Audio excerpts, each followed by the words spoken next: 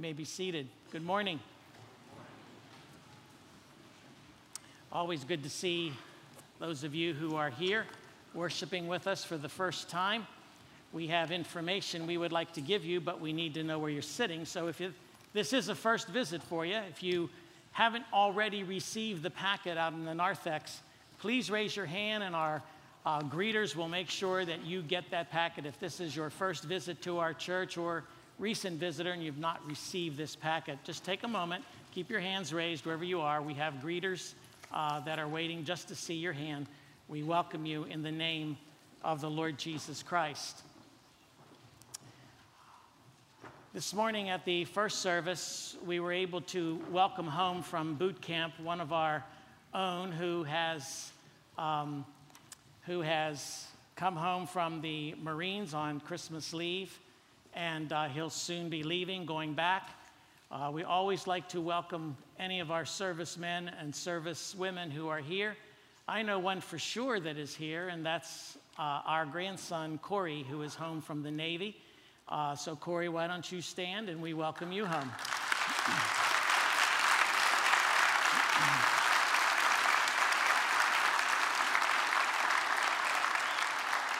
Are there any others that are here that are home on leave or ready to deploy? If you're here, just stand, and so we can recognize you as well. Christmas Eve is a great service, as you know, 6 p.m. We will begin that service. We know it's going to be a great service. There is so much that you've already gotten a little taste of that we're going to experience together on Christmas Eve. So plan to get here early. 6 p.m. the service will begin, and it's just going to be a great time together. Take your Bibles, please, and turn with me to the Gospel of Luke, chapter 2.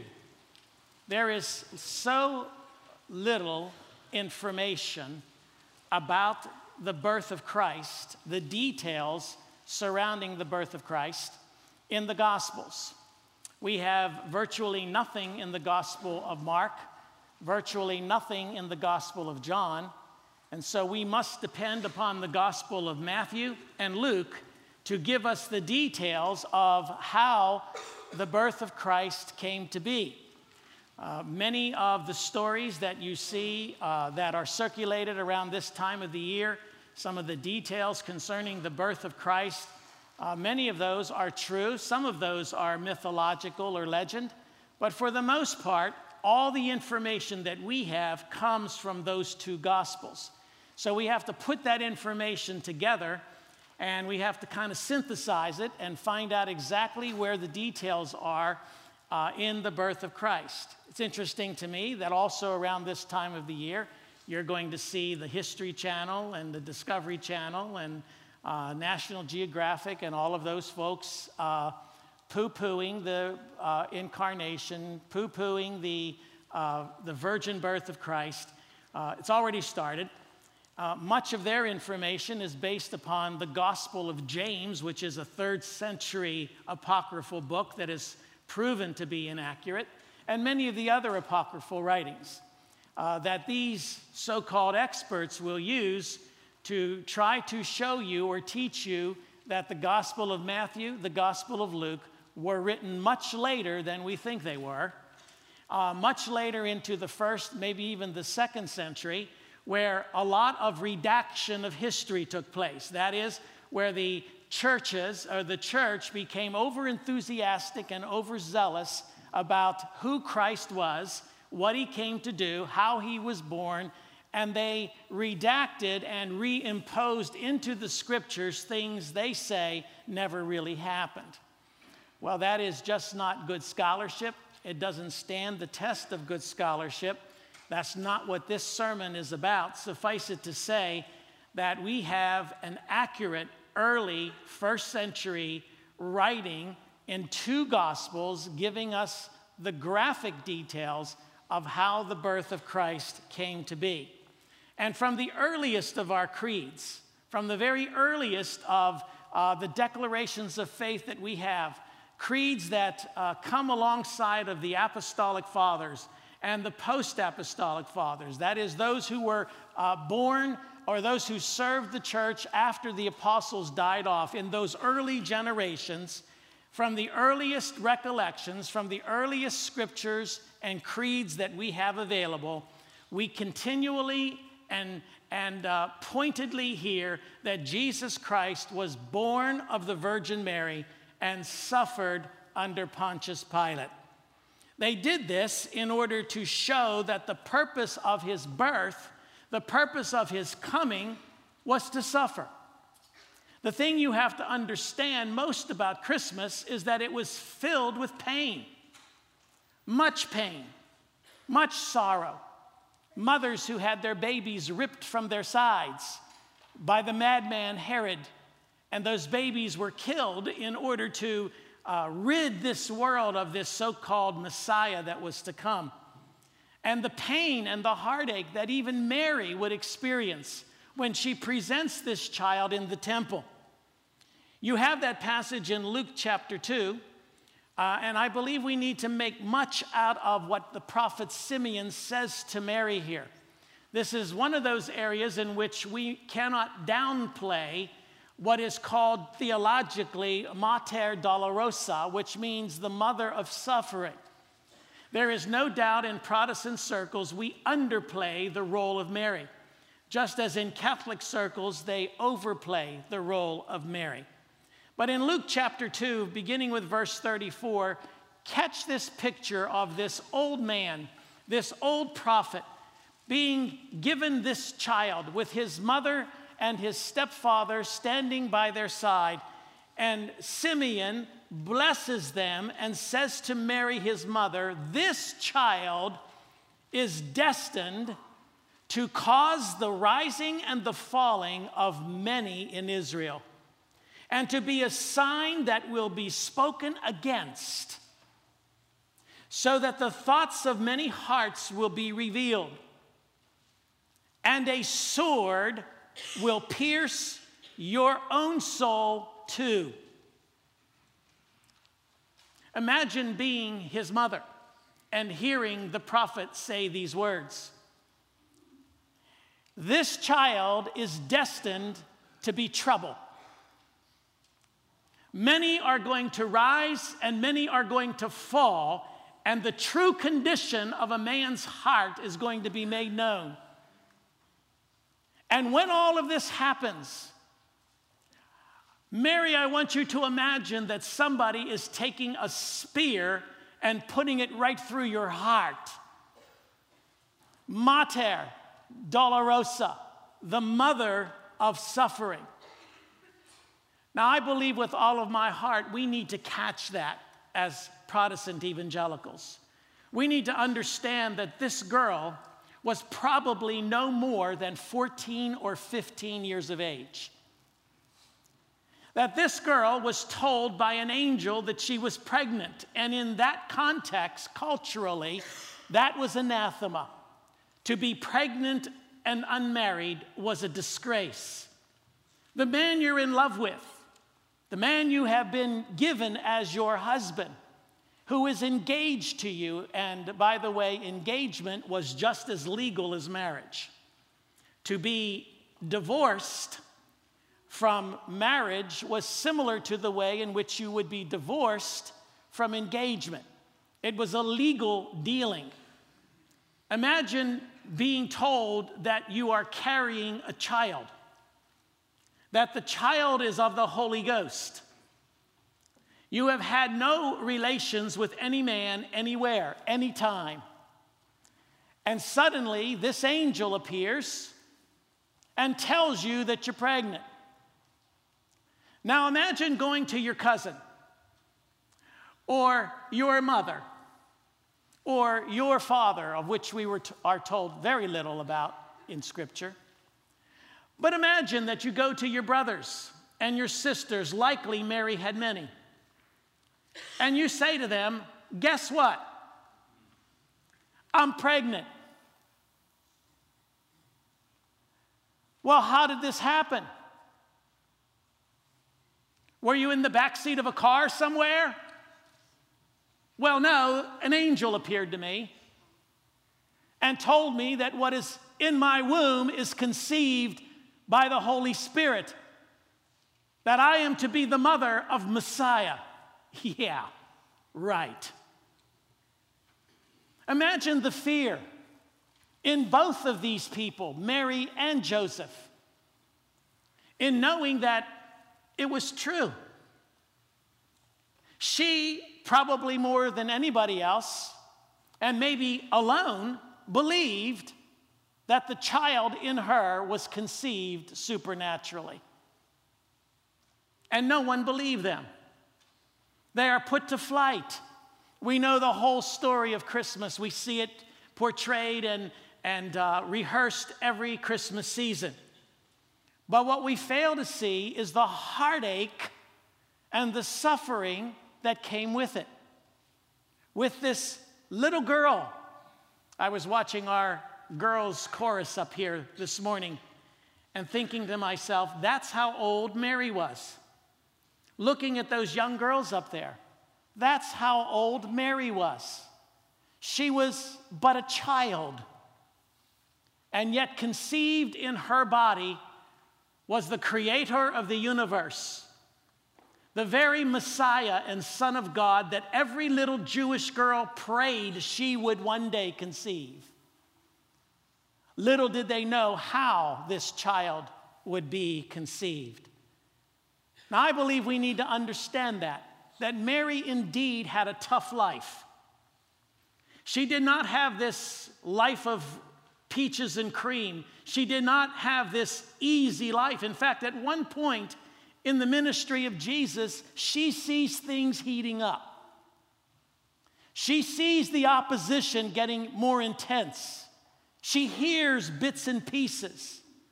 Her other sons and her other daughters come and tell her one day, things are really getting messy out there. They're starting to say things about him like he's the devil,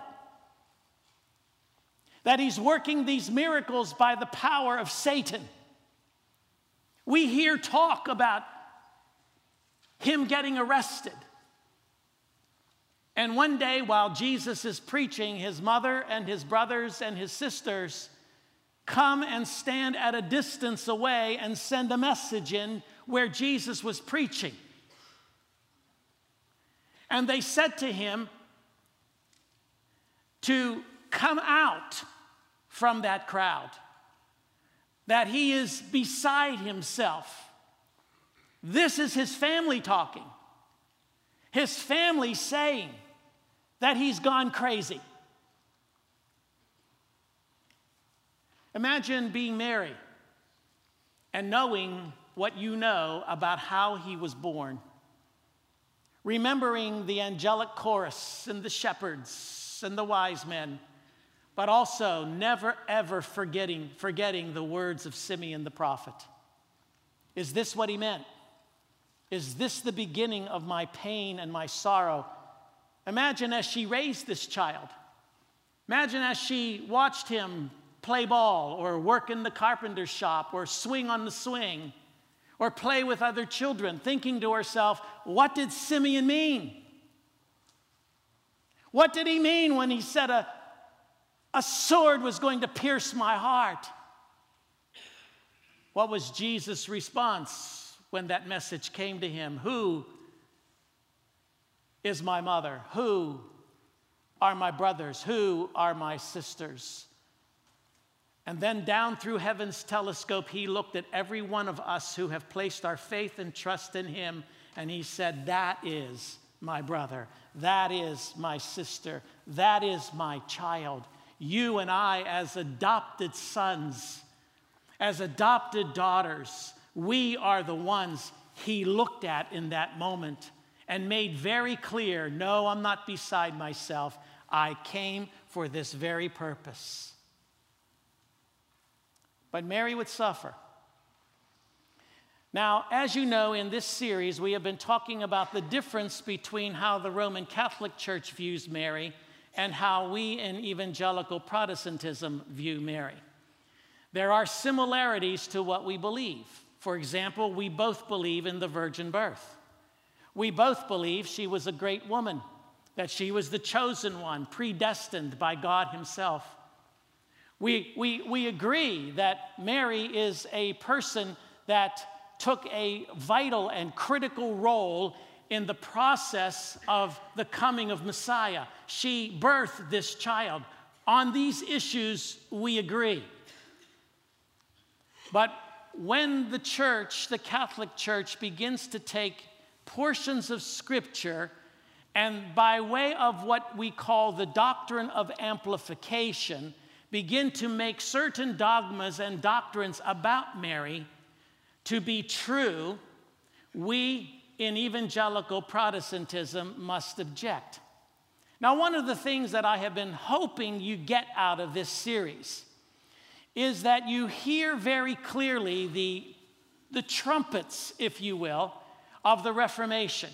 Sola fide, that we're saved by faith alone, not by works, lest any man should boast. There is no salvation by works. We do not become justified only after we become sanctified. The order is reversed. Evangelical Protestants believe we are justified freely by God's act of grace, sola gratia, through faith, sola fide, because it has been revealed in his word, sola scriptura, Scripture alone. And we believe that we are justified, and as the result of that justification, there is a progressive sanctification that takes place in this life and a total sanctification that takes place in the life to come. Catholics reverse the order. But the role of Mary, Ave Maria, which simply means Hail Mary, the role of Mary has been greatly distorted. And all I am attempting to do is not anger Catholics and not embitter you against Catholics, but to teach you that when doctrines and dogmas are formulated by men, we must be able to justify them through the Scriptures. If we cannot scripturally defend a doctrine, it is not a doctrine worth holding to. And so when we say sola scriptura, we are saying as evangelical Protestants that the basis for truth, how we decide what is true, is the Scripture and the Scripture alone. We don't add tradition, and we don't add reason, as the Catholic Church does. They kind of mix the pie up with tradition and reason and Scripture, and they say, well, whatever comes out of all of that mixture, under the authority of or infallibility of a pope, that is what we will call true. Much of what the Catholic Church believes about Mary, in fact, all of what the Catholic Church believes about Mary, with the exception of the virgin birth, with the exception of the fact that she was the mother of Messiah, all of what they teach about her cannot, has not, and never will be supported by Scripture. And that is what will divide us. Mariology has historically divided the church. And I've listed some of those for you in past sermons, the past two, and today I want to take a look at maybe a couple of more. One is, as I've just discussed with you, the doctrine of Mater Dolorosa. Stabat Mater is a 13th century Roman Catholic hymn, and that hymn is attributed to Pope Innocent III. And it is, Stabat Mater is an abbreviation of the first line where it says, at the cross her station keeping. Stabat Mater Dolorosa, the sorrowful mother was standing. The hymn, one of the most powerful of medieval poems, meditates on the suffering of Mary, Jesus Christ's mother, the suffering that she endured during his crucifixion. I got to tell you, I held a child in my arms who was my own. I held his dead body. And I've got to tell you, I can't even begin to fathom what it must have been like for those 6 long hours to watch him on that cross. to watch him suffer and die and scream on that cross, standing there as his mom, powerless to change anything. And that was what was caught in this 13th century hymn. At the cross, her station keeping, stood the mournful mother weeping, close to Jesus to the last, through her heart his sorrow sharing. Now watch as this hymn begins to unfold, because what you're going to see here is that Mary is now, by way of the doctrine of amplification, she is made to be a co-sufferer with Christ, in order that she might become, listen closely now, the co-redeemer along with Christ. Through her heart his sorrow sharing, all his bitter anguish bearing, and now at length the sword has passed. Oh, how sad and sore distressed was that mother, highly blessed of the sole begotten one. Christ above in torment hangs. She beneath beholds the pangs of her dying glorious Son. Is there one who would not weep, whelmed in misery so deep, Christ's dear mother to behold? By the cross with thee to stay, there with thee to weep and pray, is all I ask of thee to give. For the sins of his own nation, she saw Jesus racked with torment, all his scourges rent. She beheld her tender child, saw him hang in desolation, till his spirit forth he sent. Can the human heart refrain from partaking in her pain, in that mother's pain untold? O thou mother, fount of love, touch my spirit from above. Make my heart with thine accord.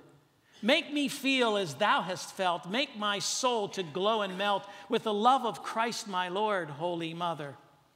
Pierce me through in my heart, each wound renew of my Savior crucified. Let me share with thee his pain, who for all my sins was slain, who for me in torments died. Let me mingle tears with thee, mourning him who mourned for me all the days that I may live. Let me to my latest breath in my body bear the death of that dying Son of thine. Virgin of all virgins blessed, listen to my fond request. Let me share thy grief divine. Wounded with his every wound, steep my soul till it has swooned in his very blood away. Be to me, O Virgin, nigh, lest in flames I burn and die in his awful judgment day. Christ, when thou shalt come hence, by thy mother my defense, by thy cross my victory, when my body dies, let my soul be granted the glory of paradise. You begin to see in that early 13th century hymn shades or inklings of Mary as the co-sufferer and Mary as the mediatrix. You know what a mediatrix is? One who intervenes in behalf of you, one who takes your request to her Son, one whom you will find always available to you, so that when you pray, you might, through her, influence her Son. She becomes the mediator. Later, we'll see that she also becomes co-redeemer. In fact, let's take a look at that right now.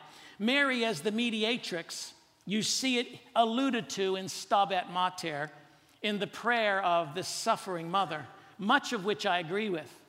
When you read that hymn, I can sing most of that hymn. I can sing it willingly. It's when we begin to ask her to intervene for us so that we might feel the same suffering that she felt, so that we might feel the pain of Christ. When she becomes the mediatrix, that is when we have to part ground. That's slightly different, Mary as the mediatrix, slightly different but closely related to Mary as the co-redeemer of mankind. Co-redeemer. By the way, neither of these dogmas are official dogmas of the Roman Catholic Church. There are only certain dogmas that the church has embraced about Mary. But others, let's just put it this way, there's a movement, both clergy and lay movement, to make these dogmas official dogmas of the church. Petitions have been signed, etc. Both have been alluded to. These petitions have been signed to have this particular pope declare them as the fifth dogma of Mariology, along with the Immaculate Conception, the virgin birth, Theotokos, that means Mary is the mother of God, and Mary's ever virginity. They want to add a fifth one, where Mary, as the mediatrix, actually becomes the co-redeemer along with Christ. Through her suffering, she bore, as she watched her son die. Now they are beginning to say that you and I can experience redemption as the result of that. Now, by the way, when folks get mad at me, and we've already had a few, what I have tried to do categorically is to show you what their official literature says. It is not just a Protestant preacher standing up and saying, this is what they believe and we don't believe that. We need to prove that this is what they believe. We need to be able to document this is what they believe. And so without the comments from me per se, we have, for example, Pope Pius X in 1904 in an encyclical called Ad Diem Illum.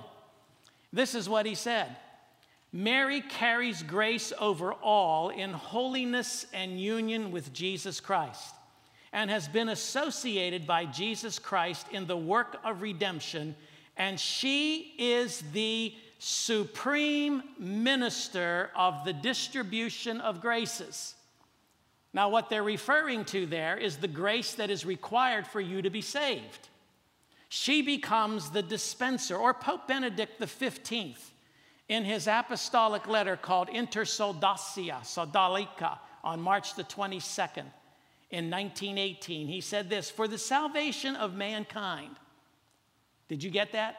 For the salvation of mankind, she gave up her rights as the mother of her son and sacrificed him for the reconciliation of divine justice, as far as she was permitted to do. Therefore, one can say, she redeemed with Christ the human race. Or Pope Pius XII in 1943. It was she, the second Eve. Remember, we talked about her as the second Eve, who, free from all sin. Remember, we talked about her as being immaculately conceived. That is, Mary spent her entire life sinless. Original or personal. She was born without a sin nature. That's original. And personal means that she spent the rest of her life never ever committing one sin. And always more intimately united with her son, she offered him on Golgotha to the eternal Father for all the children of Adam, sin-stained by his unhappy fall, and her mother's rights and her mother's love were included. She offered him.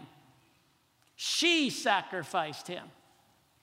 As I read the scriptures, one of the things that the Bible tells me is that Jesus Christ was crucified not by Pontius Pilate and not by the Jews. Jesus Christ was delivered up by the predetermined counsel of God. That God put him on that cross. His Father nailed him there. His Father is the one who gave up rights and privileges. His Father is the one who allowed him to become sin for us, the one who knew no sin. There is nothing in Scripture anywhere from Genesis to Revelation that will teach you that anyone other than God sacrificed his son. And so there is no mediator. Or if you look at Pope Pius XII, getting a little more current, the revered Mother of God from all eternity, joined in a hidden way with Jesus Christ in one and the same decree of predestination. Immaculate in her conception, a most perfect virgin in her divine motherhood, and as the noble associate of the divine Redeemer. In other words, before the world was ever created, Mary was participating as co-redeemer in this plan of salvation. When I read Ephesians chapter 1, it says to me that the Father, before the foundation of the world, chose a people unto himself, that the Son came to redeem that people, and that the Holy Spirit, by the preaching and teaching of the gospel, calls each individual from the four corners of the earth to that salvation. And that plan, that holy triumvirate, that Father, that Son, that Holy Spirit, covenanted in what we call the eternal covenant of redemption to save a people. There is nothing in Ephesians, there is nothing in that glorious revelation of the Trinity that tells us that Mary had anything to do with that, for she had not yet been born. Or John Paul II, up in 1982, Mary, though conceived and born without the taint of sin, that grinds on me. I hope you sense that. That grinds on me, and I think the mother of Jesus is offended by that. And the reason I say she's offended by that is because in her great song, the Magnificat, she refers to her son as my Savior. My Savior. If I'm free from sin, if I'm free from the stain of original sin, if I'm free from all personal sin, then I don't need a Savior. I don't need a Savior. I've told you this before a gazillion times. Let's make it a gazillion and one. If you want to go to heaven, there's two ways. One way is to take the 10 Commandments and all of its ramifications, and from the time you're born until the time you die, never ever violate one of those laws in any way, shape, or form, whether small or big. Go through your entire life, never ever commit one sin. Never ever tell a white lie. Never ever think a bad thought. Never ever gossip. Never ever do anything that would offend any of those laws, any of those 10 Commandments. You do that for the entirety of your life, you can go to heaven because you're perfect. Anybody here qualify? Raise your hand so I can call you a liar. You agree with me? Amen. So we're all sinners. Now that's one way to go to heaven. The only other way to go to heaven is to accept the fact that when the Bible says there is but one mediator between God and man, that is the Lord Jesus Christ. That there is no other name given under heaven by which we might be saved except Jesus Christ. That he is the way, the truth, and the life, and that no man will come unto the Father but by him. That he has come to give us life, and life in all of its fullness. And that this is the record, that God has given unto us eternal life. And this life is in his Son. And you who have the Son have life. And you who do not have the Son of God do not have life. Because you see, these things were written unto you who believe in the name of the Son of God, that you may know that you have eternal life. Now, that's the way to heaven. To embrace the fact that you can't get there on your own, that you cannot work your way there, no matter how many masses or worship services you go to, no matter how many times you take communion, no matter how many times you enter into a confession box and tell the priest everything you've done this past week, no matter how many times you sit here and confess sins in the context of a worship service, none of that. You can be baptized a gazillion times in a gazillion ways, including someone spitting on you, and you will not see glory. We cannot work our way to heaven. We cannot keep the law. The law convicts us. We're all guilty. That's why we need grace. That's why if I went through my life, and this is something you need to teach your children, you can go through life absolutely perfect, never ever commit one sin, ever, except one time when you were 7 years old, you told your mommy a little white lie. You know what the Bible says about that? You've broken the law. which of the 10 commandments did you break when you told that little white lie? All of them. Because you see, they rise and they fall as a whole. So that little white lie has made you guilty of the requirement that God has for you to inherit eternal life. So if you've gone through your whole life and you've only told that one little white lie, which, by the way, you know is impossible, but even if it were possible, then you would stand before God and he would say to you, why should I let you into my heaven? And you will have no answer. You will be forever and eternally lost. Now, to me, what I think we need to grasp as best we can as frail human beings is not so much the fact of the child sitting on this side of heaven, but more on what's on the other side of heaven.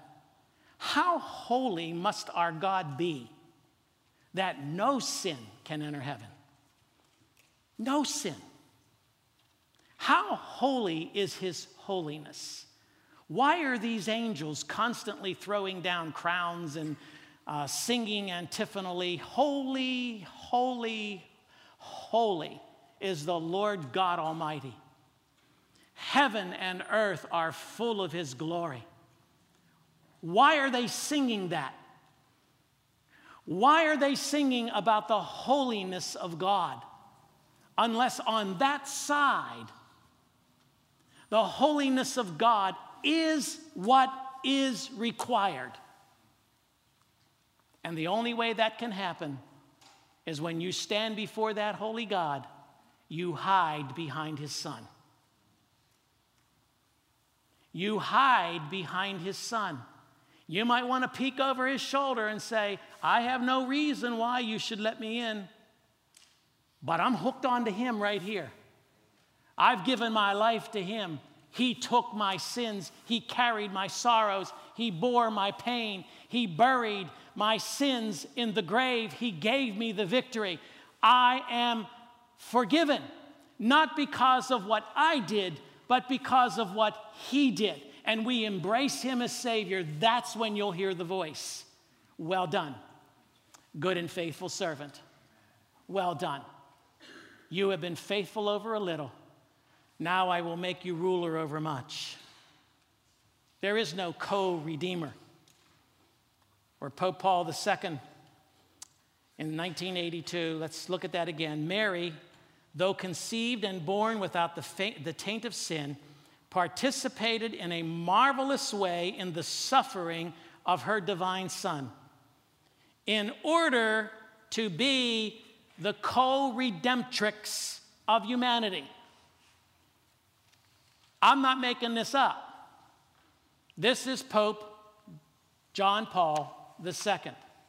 Or in 1985 in Ecuador, he said this: as she was in a special way close to the cross of her Son, she also had to have a privileged experience of his resurrection. In fact, Mary's role as co-redemptrix did not cease with the glorification of her Son, which means she's still the co-redemptrix. The same Pope in 1985, may Mary, our protectress, the co-redemptrix, to whom we offer our prayer with great outpouring, make our desire generously correspond to the desire of the Redeemer. You want to be conformed to the image of Christ? It's Mary who will conform you. So they say. Or Pope Benedict XVI, the current Pope. When you obediently said yes in the house of Nazareth, you allowed God's eternal Son to take your flesh in your virginal womb. Now, I got to stop right there for a second. She didn't allow anything. When the angel came and looked at her face to face, what did the angel say? You're already pregnant. She didn't say, what do you think about this? Or can I have your permission? Or let's figure out the battle plan because now you're a pregnant woman in a culture that would never accept you as unmarried. Did the angel say any of that? No, the angel hailed her as being full of grace. And that which was conceived in her is of the Holy Spirit. Nobody asked her for permission. Nobody said to her, pretty please. God overwhelmed her. And thus to begin in history, the work of redemption. You willingly and generously cooperated in that work, allowing the sword of pain to pierce your soul. Can I ask you whether or not Mary had a choice? When Simeon said to her, a sword is going to pierce your heart, do you think she said, oh, I already knew that? That's old news.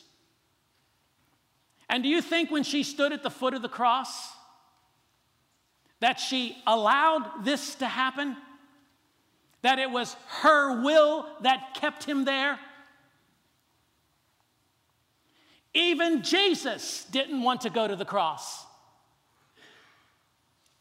And he sweat great drops of blood and begged the Father for another way. But then he told Pilate, it's not you crucifying me. I give my life freely. You don't have power over me. I am the one that has power over you. And he freely lays his life down. You willingly and generously cooperated in that work, allowing the sword of pain to pierce your soul until the supreme hour of the cross, when you kept watch on Calvary, standing beside your Son who died that we might live. This is Mater Dolorosa. This is the suffering mother that earns her the right to become the co-redeemer by her willingness to give her Son on that cross. Now, Spanish, Italian, and Polish bishops, even as I speak today, have encouraged Vatican II along this line of reasoning. Listen to what they say. Mary is co-redemptrix, co-operator in the redemption because, one, as the Immaculate Conceived Mother of God, who is full of grace and free of any sin, she assists her Son, the Son of God, in his redemptive mission. Two, any dogma would likely be based on her assumption into heaven, because she is already assumed into heaven. Mary can effectively continue her saving office as advocate and mediatrix of all grace by her constant intercession to obtain for all men the gifts of salvation. And three, any dogma would likely attempt to clarify Catholic teaching that Mary's role is subordinate to and always dependent upon the essential and chief role of her Son. I kind of had to get that in there to take care of some of us Protestants that might object to this. On February the 8th, 2008, 5 Roman Catholic cardinals issued a petition asking Pope Benedict XVI to dogmatically declare the Blessed Virgin Mary as both co-redemptrix and as mediatrix. And there's a lay movement, a parallel lay movement called Vox Populi, providing petitions to Rome that can be signed by Roman Catholics at large in their churches and sent to the Pope in the support of this formal dogma as dogma, official dogma of the Church. So even though it's not official dogma now, it is throughout their history recorded that Mary is the co-redeemer. Now, if you look at Hebrews chapter 11 and verse 3, we find there and in Romans a couple of passages in which the church, the Catholic Church, has now said that Mary, because she's sinless, is your model of faith. She is the one you are to emulate. She is the one that you are to look like. Hebrews 11:3 says, by faith we understand that the universe was formed at God's command, so that what is seen was not made out of what was visible. By faith, verse 8, Abraham, when called to go to a place he would later receive as his inheritance, obeyed and went, even though he did not know where he was going. Catholic Church wants you to know that verse, so do I. They also want you to know Romans 10:17, where it says, consequently, faith comes from hearing the message, and the message is heard through the word of Christ. I want you to know that passage as well. Or James 2:24, you see that a person is justified by what he does and not by faith alone. A very confusing passage to many people, including Luther, who did not want that book of James in the 66 books of the Bible because of that verse, which seems to say that you're justified by works and not faith alone. But when you carefully analyze that passage and you assess it in the context and you broaden the context to the whole of Scripture, he's simply talking about a faith that works, not a dead faith. We are saved by faith. Well, how do you know you're saved? By your works, by the fruit, by the evidence. If you say there's a root, then there has to be some fruit. This is what James is trying to say. We are not saved by a dead intellectualism, by simply ascending to a creed. There must be evidence that Christ has changed our life. Well, you see, in all three of these books, there is a great emphasis placed upon the fact that Abraham was the father of our faith in the Old Testament. Catholic Church, Jewish people, Christians all agree that the Old Testament figure of faith was Abraham. Abraham was the father of faith. Well, if Abraham was the father of faith, then by way of the doctrine of amplification, we must also conclude that now we need a mother of faith. If Abraham was the father of faith, then we also need a mother of faith. So she becomes our mother in the order of grace, as they refer to it. Look at what is said in the Catechism. Her role in relation to the church and to all humanity goes still further. In a wholly singular way, she cooperated by her obedience, faith, hope, and burning charity in the Savior's work of restoring supernatural life to souls. For this reason, she is a mother to us in the order of grace. Well, that's how we refer to Abraham, as a father of faith, as the one who in the Old Testament modeled faith. So in the New Testament, we have Mary, who becomes, as Abraham was, but now the mother of faith. Or this motherhood of Mary in the order of grace continues uninterruptedly from the consent which she loyally gave at the Annunciation and which she sustained without wavering beneath the cross until the eternal fulfillment of all the elect. Taken up to heaven, she did not lay aside this saving office, but by her manifold intercession continues to bring us the gifts of eternal salvation. Therefore, the Blessed Virgin is invoked in the church under the titles of advocate, helper, benefactress, mediatrix. You know, I'm imagining that I'm a woman, 13, 14 years old, and an angel appears to me. First of all, I've just wet my pants, and so would you. I fall down on my face. The angel tells me as a little girl, you're pregnant. And immediately you begin to play the VCR. No, that didn't happen. No, Joseph and I, When Mary dropped to her face and said, be it done unto me according to thy word, she did so in the same way that you and I would. Angel, you've asked me to jump. I'm going to ask you how high on the way up.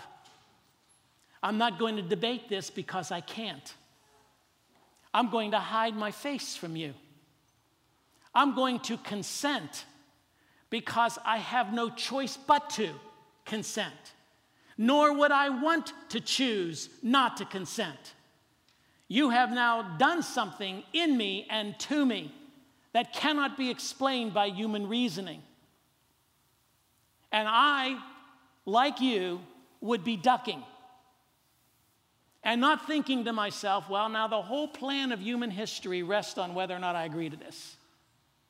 The whole plan of redemption is going to be determined by whether or not I say, be it done unto me according to your word. I'm going to duck.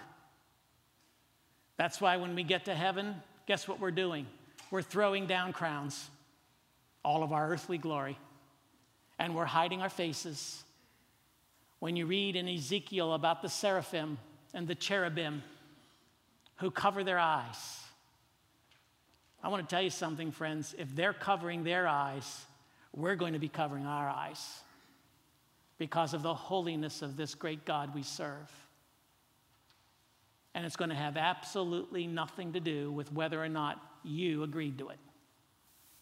It's going to have everything to do with how he changed your heart so that you would agree to it. Well, they go one step further. Mary now becomes the bride that Solomon was speaking of in the Song of Solomon. You know that great book in the Old Testament where you have this love, this explicit, very, very explicit picture of a man and a woman in an intimate relationship with each other. Very graphic, very specific, very mindful of the fact that the church, who is the bride of Christ, is married to the bridegroom, who is Christ. And so that book of Solomon becomes, that Song of Solomon becomes a picture of the intimacy you and I have with Christ. But again, by way of the doctrine of amplification, the bride in the Song of Solomon, as you and I know it, is the church. But by amplification, the bride in the Song of Solomon becomes Mary. In the Song of Solomon, chapter 1 and verse 5, it says, "Dark am I, yet lovely, O daughters of Jerusalem. Dark like the tents of Kedar, like the tent curtains of Solomon." By the way, this is where the concept of the Black Madonna came from. You will find many, many statues and art forms of Mary portrayed as a black woman, which, by the way, white people, more than likely she was. If you haven't noticed, Middle Eastern people are very dark. Middle Eastern people, when they sit in the sun long enough, are very, very dark. In fact, back in our day, when Sharon and I were dating at the end of the summer, people would look at us and think that we were a mixed couple because I got so dark. Middle Eastern people are dark. So the pictures that we have of this Italian Mary with these blue eyes and this blonde hair is likely not true. She was probably a very, very dark woman. Well, the translation out of the Hebrew of that passage in the Song of Solomon where it says, "Dark am I, yet lovely," it's really "black I am and beautiful." That's the literal translation out of the Hebrew. And that's where all the art forms of the Black Madonna came from. But by way of amplification, that one verse, by way of the doctrine of amplification, Mary has now become the person that's being referred to in the Song of Solomon as the bride. Again, all generations will call me blessed. The church's devotion to the Blessed Virgin is intrinsic in Christian worship. The church rightly honors the Blessed Virgin with special devotion. From the most ancient times, the Blessed Virgin has been honored with the title of Mother of God to those to whose protection the faithful fly in all of their dangers and needs. This very special devotion differs essentially from the adoration which is given to the incarnate Word, and equally to the Father and the Holy Spirit, and greatly fosters this adoration.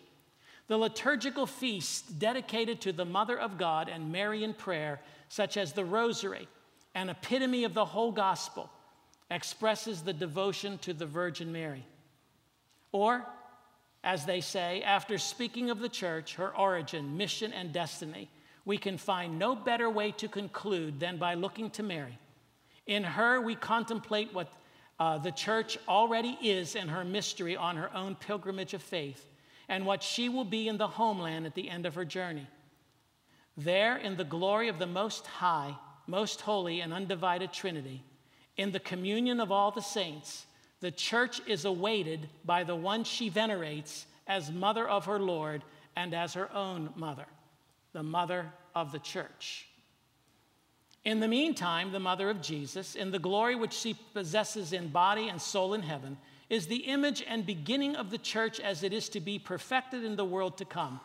Likewise, she shines forth on earth until the day of the Lord shall come, a sign of certain hope and comfort to the pilgrim people of God. Since the Virgin Mary's role as a mystery, in the mystery of Christ and the Spirit has been treated, it is fitting now to consider her place in the mystery of the church. The Virgin Mary is acknowledged and honored as being truly the mother of God and of the Redeemer. She is clearly the mother of the members of Christ, since she has, by her charity, joined in bringing about the birth of believers in the church who are members of its head, Mary, mother of Christ, mother of the church. Well, friends, I believe Mary would turn over in her grave, and that's if she were in her grave. According to Roman Catholic teaching, she isn't, because she never died. But I believe this does great injustice to this godly woman, this woman whose heart was ripped out of her chest when she saw what her son did. To even think or even imagine that somehow or another she's a co-redeemer with him would cause her to throw up. And yet this is the clear teaching of the Roman Catholic Church that continues for centuries to divide us. We are not to pray to her. One lady, she told me this morning, she used to be a Catholic, and we were taught as Catholics, I was taught that we are to pray to the saints, we are to pray to Mary, because God's too busy for us. And besides that, Jesus has a lot of influence, but Mary has a lot of influence over him. And that's what we were taught. And we obeyed.